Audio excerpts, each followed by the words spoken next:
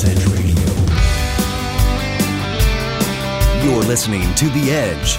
Everything bass fishing, coming to you worldwide from MegaWare Keelguard Studios. Hey there, Bass Edge Nation. Welcome back. Aaron and I are excited to get to another episode of Bass Edge Radio.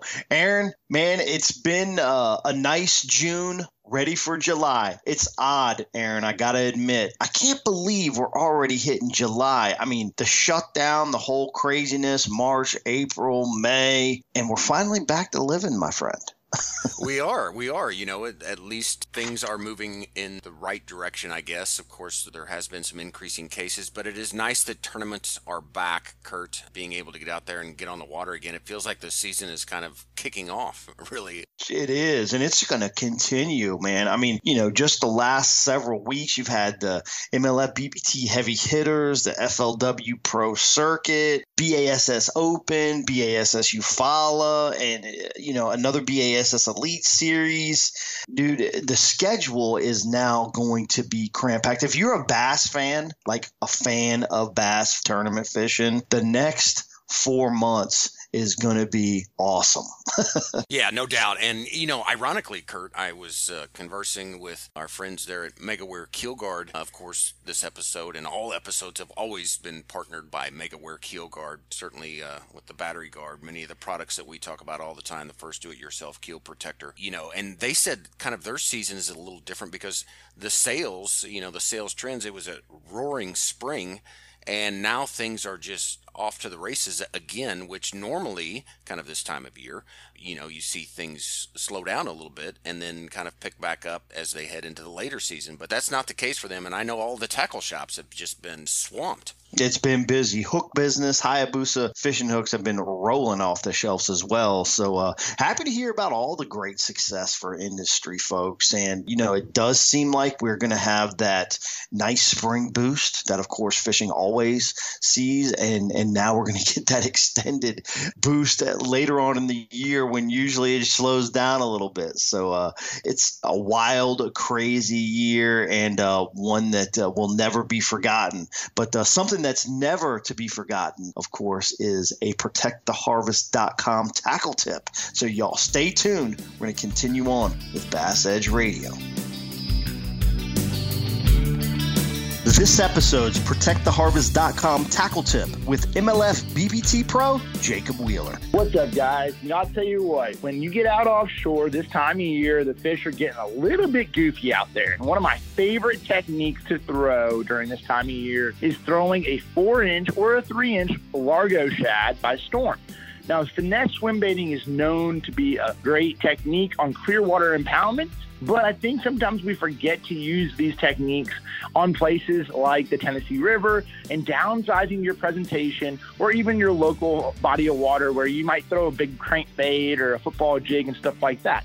What I use for setup-wise is my 7-foot medium heavy action Jacob Wheeler Signature Series rod with a 6.3 to gear ratio, Duckett 360 reel, 10-pound line seems to be about perfect, and then I throw about a 3/8 ounce little finesse swim bait head. That seems to be the best for me. Downsizing your presentation normally gets you more bites, but don't be fooled. It sometimes gets really big fish, especially when they're pressured, and it's definitely helped me out over the years. Awesome tip, Jacob. Thanks so much. Brought to you by ProtectTheHarvest.com.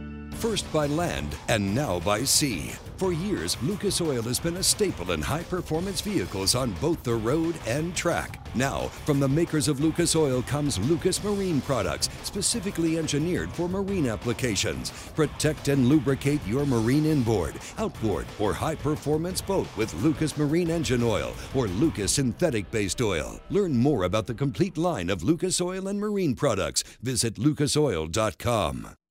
Nitro Performance Bass Boats. Get pro-level performance with the Nitro Z18, the official boat of Major League Fishing. The Z18, with its nimble handling and versatility, sports many of the features in the larger boats in the line, like a Guardian Live Well, a heavily insulated cooler, dual 8-foot rod storage, and our smooth and fast NVT hull. Every Nitro boat is laid out to do one thing very well: catch fish. Enormous front decks, up to 45 square feet on the Z21, allow maximum mobility when battling unruly bass, and feature low-profile gunnels for ease of skipping, pitching, flipping, or landing fish. Nitro Performance Bass Boats, pure fishing machines.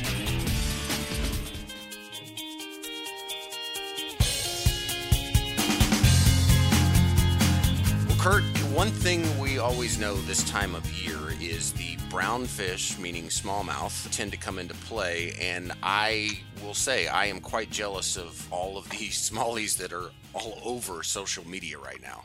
Dude, it seemed like somewhere around that mid-June time frame, right after we did the Polinick episode, we actually did a tackle tip with him about smallie fishing.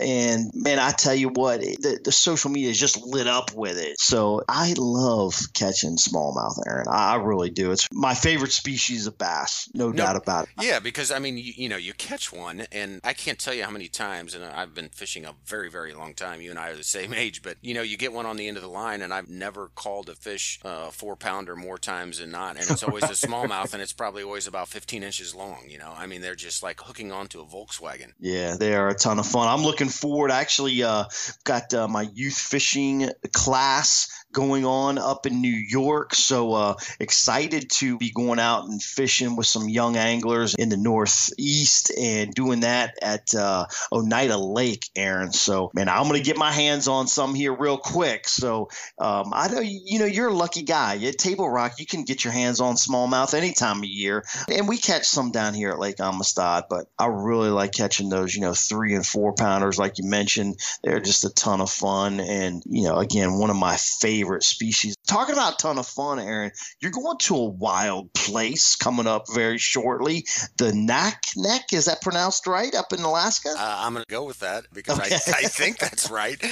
Yes, I am fortunate. I will be heading just in a couple days to head up there and do some salmon fishing. I have not done it. It is a tidal river system, and so really looking forward to doing that. But all spinning tackle with 30 to 50 pound braided line. So yeah, just really looking forward to that. I always remember Scott Martin talked about, we interviewed him, I don't know, several episodes ago, but right. He talked about the saltwater experiences that he does. So I'm looking forward to kind of getting out and doing a little different species and seeing how that compares to bass fishing. I've always been scared to go red fishing because I've heard it'll make me put my bass rods down. So. Right. I've caught a few reds. They are fun, but man, there's just no comparison to bass fishing. It's the whole puzzle, man. We've got something special that we're a part of, and all of us that listen to Bass Edge Radio, crazy bass fishing enthusiasts. I know people look at us and think that we're nuts, but that's all part of the fun. I agree. All right. Well, hey, we are set, ready to go. We've got an excellent angler coming up, arguably the number one angler. And I said that last couple episodes ago, but this guy is right up there too. Hang tight. Lucas Oil Angler Spotlight coming up next. This is BASS Elite Angler John Cruz. This is MLF BPT Pro Jacob Wheeler. This is BASS Elite Series Pro Brandon Polinick. It's me, FLW Pro Matt Becker. This is BPT MLF Pro Angler Mike Iaconelli. Hang on, Bass Edge Radio. We'll be right back. You know the importance of protecting your investments, so why use anything else other than the original and toughest DIY keel protector for your boat, MegaWare Keel Guard. Grinding sand, abrasive rocks, and concrete ramps are no match for our exclusive contoured edge and patented technology. MegaWare Keel Guard keel protectors are made tough and made to stick. Their do-it-yourself installation takes less than an hour, providing the longest-lasting, most dependable keel protection for your boat, guaranteed for life. Developed specifically by boat builders offering the best keel protection in the industry. Also from MegaWare Keel Guard, Skeg Guard, Flex Step Pro, and Pontoon Guard. So give your boat the performance edge. Put on the protection the pros pick. MegaWare Keel Guard.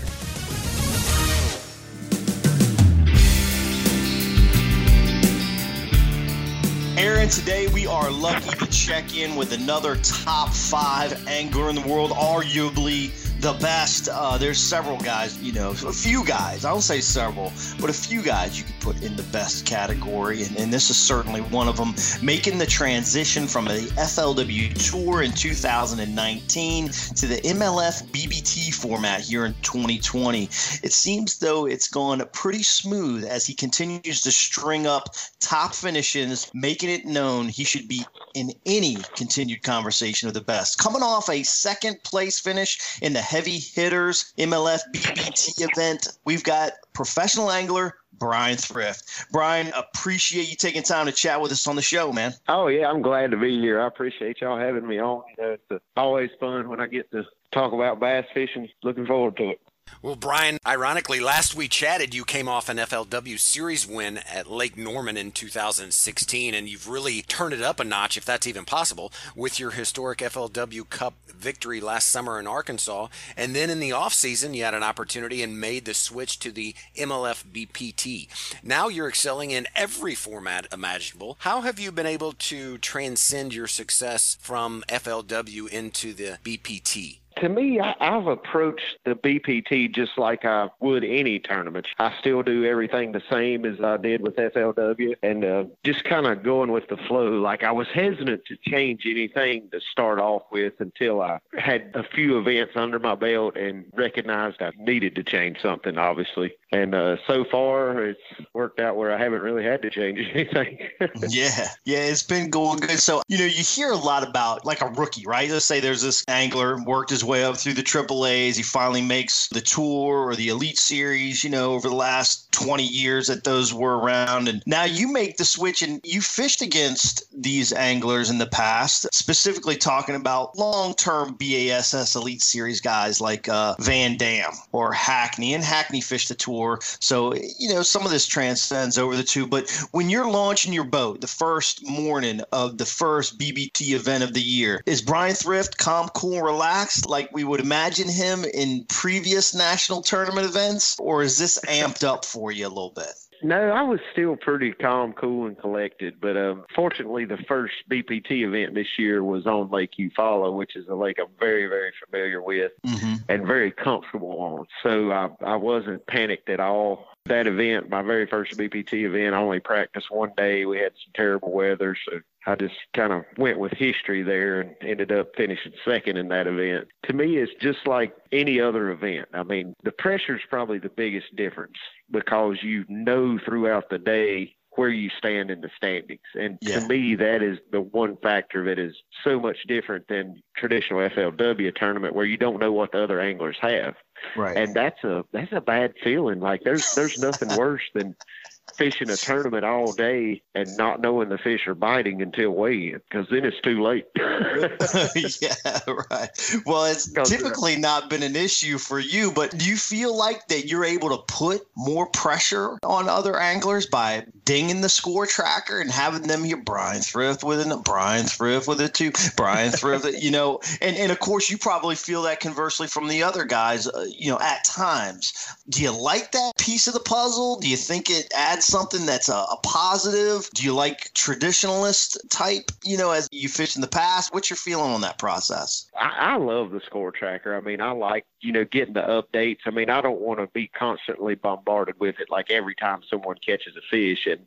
And what's weird about it is I don't let it affect what I'm currently doing unless I'm way down in the standing. Right. So that is the positive to the score tracker is if, you start out the first period and all of a sudden everybody in the field's caught 4 or 5 and you haven't had a bite, that, hey, these fish are biting. I've got to go somewhere different. I've got to change baits. I've got to do something different. So from that aspect, it helps you because you already know you're behind the 8 ball and you've got to make a decision. It's not like a traditional tournament where you may not make that decision change till 12 or 1 o'clock during the day and not know. But early on whether what you're doing is capable of competing or not. Definitely makes a lot of sense. I remember the first time I was able to compete with the selects and the first time I started hearing that thing, I was like, man, I'm not sure I like this. But then after you got used to it, it was like, okay, well, I know they're biting. If I ain't catching them, I'm doing something totally wrong. So it was good feedback in that perspective as well. Right. And it just helps you make decisions quicker.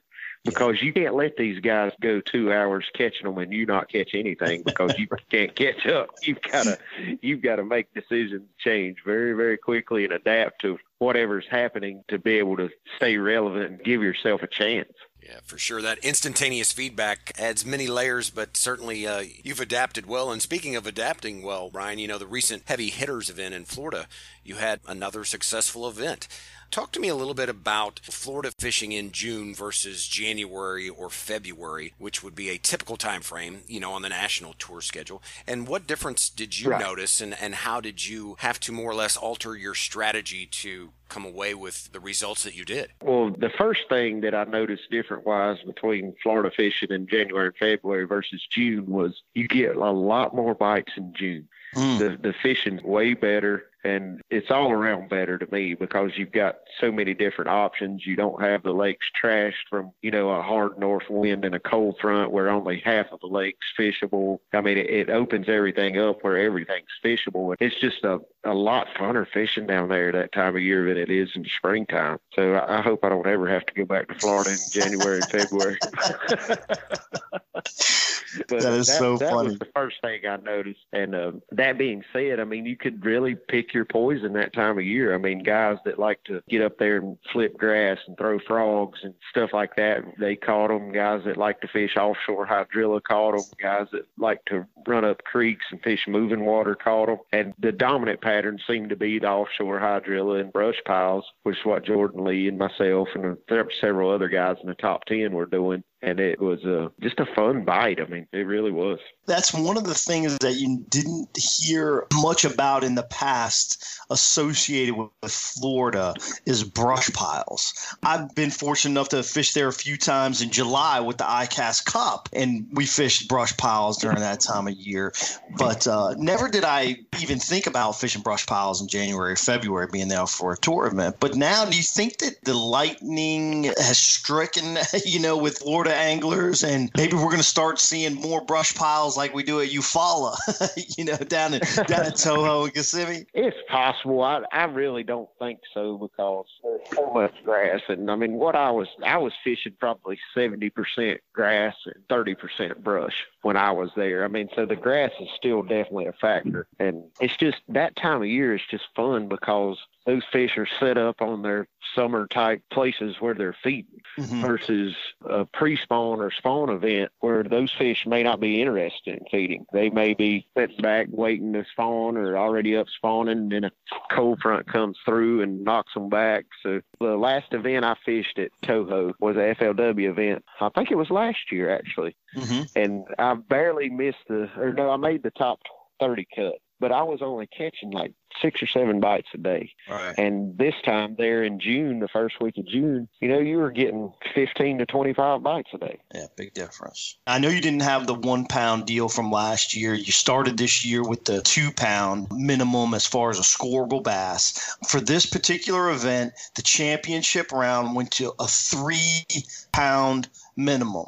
Did you have to change your style from qualifying rounds and the knockout round to try to up the ante on getting a larger bite for that championship round? No, I didn't change anything. I mean, that was a unique format and a unique twist, and I guess that's the first time they've ever employed that in the Bass Pro Tour. But I just kind of took it with stride and looked back at what I'd caught over the previous 3 days, and most of my fish were averaging over 3 pounds anyway. Okay. So, I mean, I caught it. Obviously, I had a couple of scoreables that were between 2 and 3, but the average was around 3.25 to 3.5 pounds. Gotcha. So I knew I was on the right quality fish for the championship round as far as catching the scoreables that were 3 pounds or bigger. It was just a matter of could I get enough bites because I was only catching, if I caught 12 or 13 scoreables during a day, 7 or 8 of them would be over 3 pounds. So The only thing I changed was I maybe fished a little bit faster and tried to cover more water to try to put my bait in front of more big fish versus, trying to milk a spot and catch, one more 2.5 pounder. If I was fishing a grass patch and I'd caught a couple of scorables, and then maybe one or two unscorable fish, I would go ahead and leave instead of keep trying to milk it and catch a couple more 2.5 pound. Makes sense. So your main pattern, you mentioned about 70% of the time, you're fishing hydrilla. In other media outlets, I've read swim jig, worms, crankbaits, your primary choice of weapons. Can you explain for us the makeup of, you're cruising around, right? You're in Florida, maybe you're at Guntersville, maybe you're wherever grass is growing, Lake Amistad. When you're looking at a hydrilla patch, hydrilla, interestingly enough, if our listeners don't know, they should be aware that hydrilla grows up in almost like big plumes, right? Like big mushroom plumes. And then, as they go on, they'll fill in between, but there's a definitive core base of growth that happens. When you're idling around a hydrilla bed or an area with, some grass, what do you look for that's going to say, okay, this has the makeup to be potentially very productive for me? And then how do you dissect that? The first thing I look for is exactly what you mentioned. I want to see clumps. I don't want it to be just a solid carpet of grass. I want it to have holes in it, have caverns and voids, maybe a point running out, something like that. Just something that's going to stand out from the rest of it. And the good thing about, the electronics I run Humminbirds, but with hydrilla in the summertime, a lot of times fish suspend around the top of it. They don't sit down in the bottom of it. So you can actually see them sitting around those clumps and stuff of hydrilla this time of year fairly well. And you can idle around until you actually see a few fish sitting around one. And then usually you can make one cast and get bit. Then when you're trying to, utilize the different techniques that you use in this particular event, swim jig, worms, crankbaits, are there particular things you're looking for that says, okay, this is going to work better for this application versus another application? What are those things that you might be looking for? I don't really look for anything to single out one particular presentation or one particular application. That's kind of why I adopted that 3-prong approach to fishing the hydrilla at Toho, was because it seemed like every fish was different, and throughout the day, the fish's moods would change. Like they would be there, but they might want a slower presentation versus a faster presentation throughout different times of the day. And you couldn't really pinpoint what they wanted at what time. You had to really rotate through all 3 baits on every spot.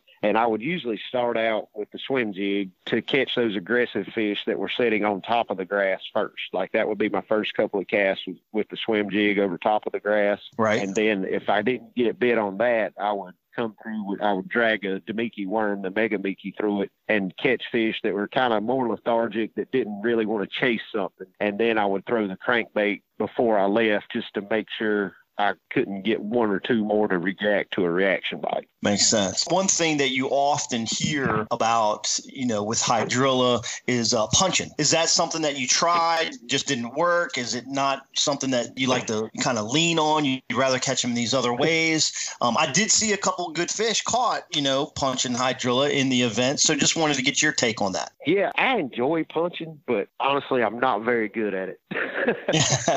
It's not thrift specialty. I got you. No, it's something I've not had a lot of experience doing, so I'm not as comfortable with it as I am other things. So it's kind of like a last-ditch effort for me to go punching. So if we see Thrift punching, we know he's in trouble. Is that what you're saying? Yeah, pretty much. I mean, I joke all the time that I'm the worst flipper on tour. So that's good stuff. All right, Brian, thanks for breaking that down. Y'all hang in here. We're going to power pole down for a quick break. Brian, Aaron, and I will return in a moment. Patented in 2000, perfected over years of testing and real-world punishment, the Power Pole is the ultimate shallow water boat positioning tool. Swift. Power Pole deploys in seconds from anywhere in your boat. Virtually silent, Power Pole won't spook wary fish. Secure in strong current or gusting winds in up to 8 feet of water. Engineered to take it with a lifetime unconditional replacement guarantee on the spike. Power Pole. Swift. Silent. Secure. Visit PowerPole.com to find a dealer near you.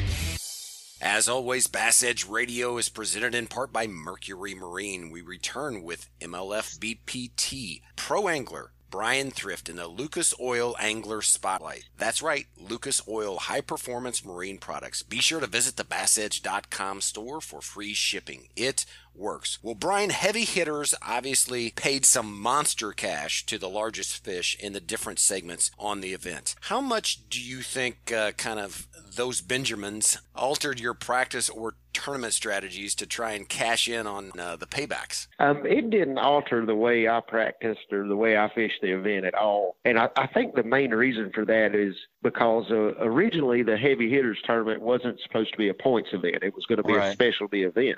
And, you know, with the onset of the COVID-19 and everything, they had to make it a full field event and make it a points event. So I was more focused on making sure I had a good tournament to stay up in the points to qualify for the Red Crest. And, you know, I was kind of looking at the bigger picture down the road versus what was happening right now. And that was my main goal, was to make sure I didn't fall on my face like I did at Okeechobee this year. I had to have a good tournament to stay up in the points. I noticed, you know, you're ninth now in the points, and essentially, correct me if I'm wrong, basically you got one event to go, and it was originally scheduled for Champlain, which I am certain that you were just licking your chops to go up there. But now it's been altered and changed. You're going over to Wisconsin or Michigan, Sturgeon Bay area. Hasn't really even been announced what lakes that you'll be fishing on or what zones maybe in that Green Bay area, Sturgeon Bay area that you'll be fishing. What's your thought process on that? Well, my initial thought was, like you were saying, I was looking very forward to going to Champlain. And I was a little upset that they moved that from Champlain, especially to somewhere I've never been before, which don't get me wrong, I love going places I've never been, but my history on Great Lakes aren't that stellar. So I'm a little concerned about it just because I like to run around a lot, and it's hard to do that on the Great Lakes when you're trying to run in 4 and 5 footers. Sure. So I usually end up kicking my own self in the butt and making a lot of bad decisions when I go to a Great Lake event. But, you know, I'm looking forward to it. Like I said, I love going somewhere I've never been before, just learning something for the first time. That's my favorite thing to do in this sport. And a lot of times I get asked what my favorite lake is, and I always answer with, you know, it's somewhere I've never been before, because that satisfaction of figuring out a lake for the very first time, that's something you only get to do so much in a career. I mean, you only get one first chance at a lake, and I love that. That's cool. Well, it's going to be fun to watch. It's going to be interesting to see how it breaks down. I feel like you're pretty safe there in the points. You've had such a great year that you probably don't have a whole lot to worry about, but certainly we wish you the best out there. Brian, if you went to Florida during the month of July, obviously you just fished there, this past June, you're going to target bigger fish. Do you have specific lures that you would use to accomplish that goal? You know, Florida's known for, the monster bass. They do an awesome marketing job. Let's just face it, right? Texas, Florida. They do. Yeah. So, your buddy's going down to Florida. Brian, I want to catch a big fish. What do I do to target a big fish in Florida this time of year in July? The first thing I would do is pick up a big worm. Like I said, I was throwing that Demiki Mega Miki. It's an 11-inch straight tail worm, and it's got a little bigger profile. It's a pretty fat worm, and that's a good bait for summertime big fish. Probably the 5 or 6 biggest fish. Well, every fish I caught over 5 pounds at Heavy Hitters came on that Demiki worm. The last day I caught 2 over 6 on it, and it's just a good way to generate a big bite.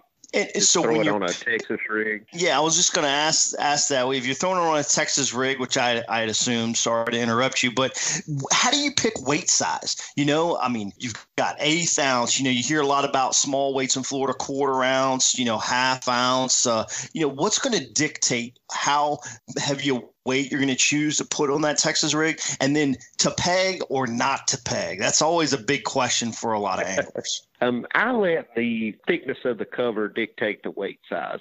But generally speaking, in the summertime, the fish don't really bury up in cover. They kind of use the edges of it more. That's their feeding zone, I would call it, is the edge of the cover. And I would go with a 1/4 ounce to a 5/16 ounce weight, and something that's not going to bury up in the grass, and you could, work over it and through the edges and things like that. That's what I would go with, just because It's easier to cast versus throwing an 1/8 ounce for one thing.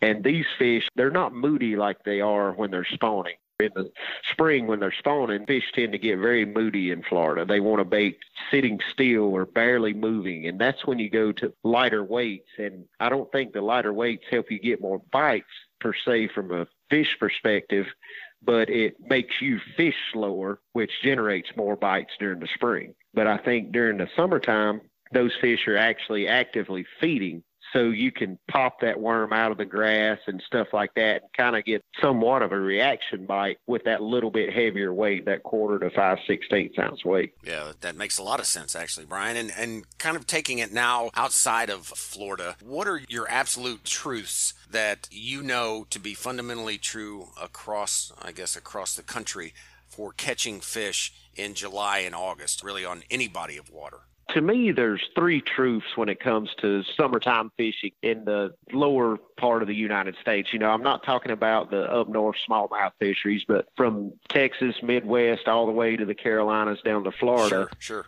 There's 3 major patterns that are capable of winning events. And to me, those 3 are obviously brush pile fish that are offshore that you can catch on a Texas rig. A drop shot's very popular because fish will suspend around that brush. And then you've got a lot of big fish that stay shallow year round in the summer around bluegill beds, just anywhere up shallow eating bluegill, and that you can catch on top water all day long, which is one of my favorite things to do.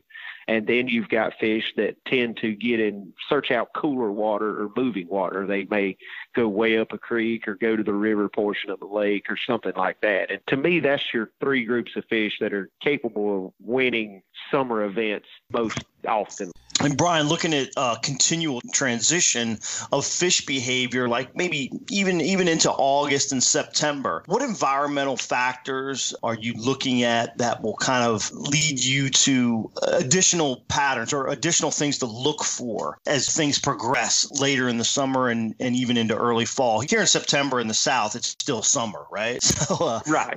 Is there some additional movement that you'll see or additional transitions that you'll be able to identify that you can target more patterns?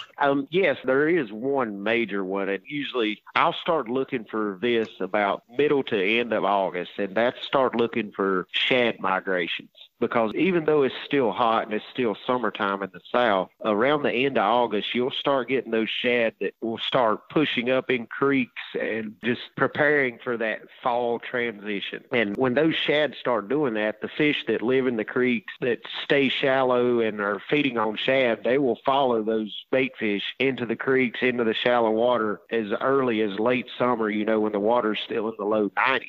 So, and that's a pattern that often gets overlooked until the water starts cooling down and, first mid-October, stuff like that is when people really start looking for that pattern. But it will actually begin as early as late August. Gotcha. The last thing I think we should cover maybe about summertime fishing was actually something that helped you win the Cup last year, and that was some schooling fish. Is there particular areas you try to look for schooling fish or a setup that makes sense that tells you, okay, I need to keep my eyes open on the surface because I think there's going to be some activity formulating either in the morning hours or later in the afternoon hours? I remember a Cup, actually, I guess it was Wheeler a few years back, and Michael Neal did really well on some school. Yeah, exactly. What kind of develops that, and how do you look for that in the summer months? The easiest way to locate schooling fish in the summer is, well, first off, it's important to try to be out there when the water's slick as it can be, absolutely no wind, where you can see them a long ways off.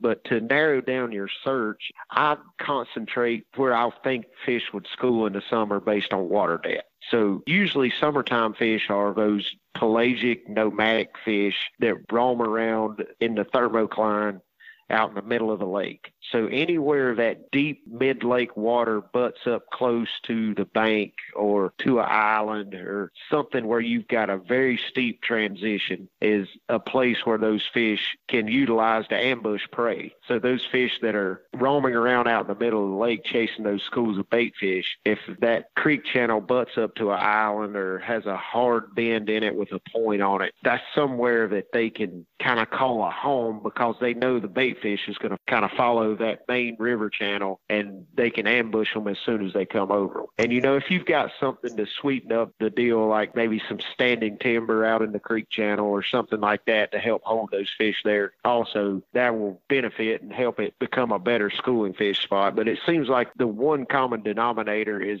that deep water close by. That seems to be the biggest thing. Good stuff. All right.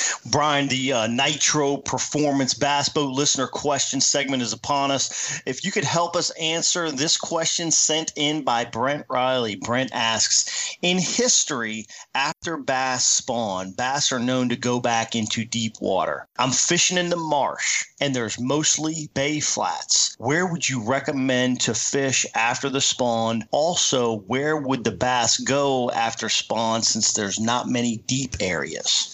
The first place I would start my look would be around any shaded cover. If it's in a marsh, if you've got overhead vegetation, cypress trees, boat docks, something that's going to create a canopy or create a shade pocket is where a lot of those big fish will go and kind of hang out. But the only detriment to that bite is it usually doesn't develop till 9 or 10 o'clock during the day. It's kind of a midday pattern. But those big fish will actually use that shade as cover post-spawn. And if you'll notice, once the sun gets up high, bluegill and things like that also use that shade as cover. And that's what the big females that are feeding up on bluegills after the spawn, they know that. So they'll flock to that shade and any kind of overhead cover to be able to ambush the prey. So is it safe to say, Brian, that obviously fish are opportunistic, and if they have cover and food source, would the water tend to be, with it being out of the sunlight, is the water typically cooler there, or is it not so much of a temperature factor as what it is just feeling secure and then having the food source? I think it's more feeling secure and having the food source. I mean, bass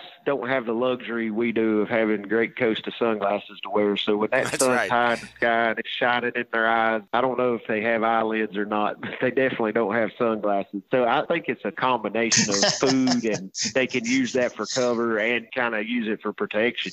Yeah, good point. Well, Brian, thanks for those great tips that you provided to Brent. And Brent, thanks for sending in that question. Now you can actually say that you've had your question answered by one of the top anglers in the world right now. But we need one more thing from you, and that is to simply click on the Claim Your Prize tab on BassEdge.com, fill out the information, and we will get the Bass Edge gift sent directly to you. And as always, Bass Edge listeners, send in your questions to the show via our website, BassEdge.com. Just click on the Ask the Pros tab. You could have your question answered by someone just like Brian Thrift here on the show. You can also shoot us an email, support@BassEdge.com, or leave us a comment on our Facebook, Instagram, or Twitter media pages. Well, Brian, again, congratulations on your recent success with MLF BPT. Always a pleasure to have you on the show and have you back talking with us again here today. Any final advice for Bass Edge Nation? I guess my final advice would be get out there and go fishing.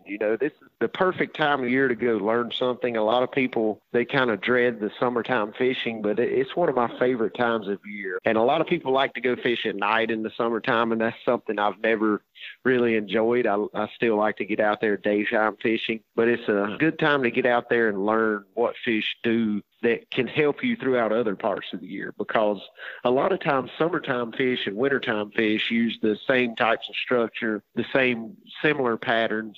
So you can actually learn stuff in the summer that will help you later on in the year as well. And that's one of my favorite things about summertime fishing. Plus, you can go out there and throw topwater all day if you want to and have a ball. So my advice would be just get out there and go fishing, spend time on the water, and have some fun. Yeah, I'm with you, Brian. Topwater fishing ain't much better than getting some explosions on top. It's always a thrill for exactly. sure. Well, it's always great to get your perspective as well on bass fishing, Brian. So many anglers look up to you. I look forward to seeing you at some more events later this summer. Bass Edge Nations, y'all hold tight. Aaron and I will return in a moment.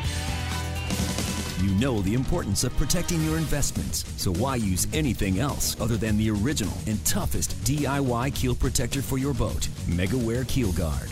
Grinding sand, abrasive rocks, and concrete ramps are no match for our exclusive contoured edge and patented technology. MegaWare Keel Guard keel protectors are made tough and made to stick.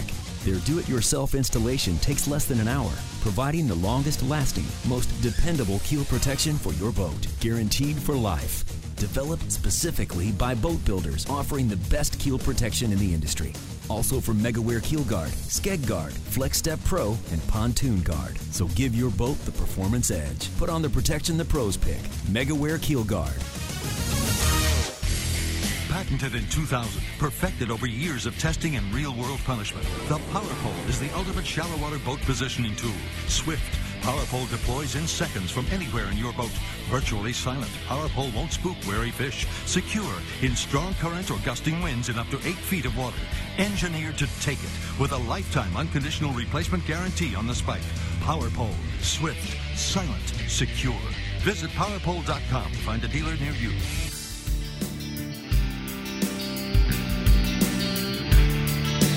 Always great having Brian on the show, Kurt. Yeah, well, we mentioned it at the top of the show. We'd be remiss if we didn't mention it right now.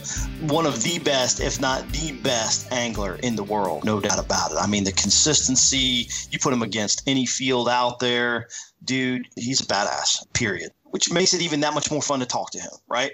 Because when you talk to him, he's not doing something crazy off of the radar, secret-y stuff. I mean, dude, he's using the capability of his electronics. That's probably one of the number one keys to Brian Thrift. You know, he talked about seeing fish in the hydrilla. He understands what he's looking at, and that's based with seat time, right?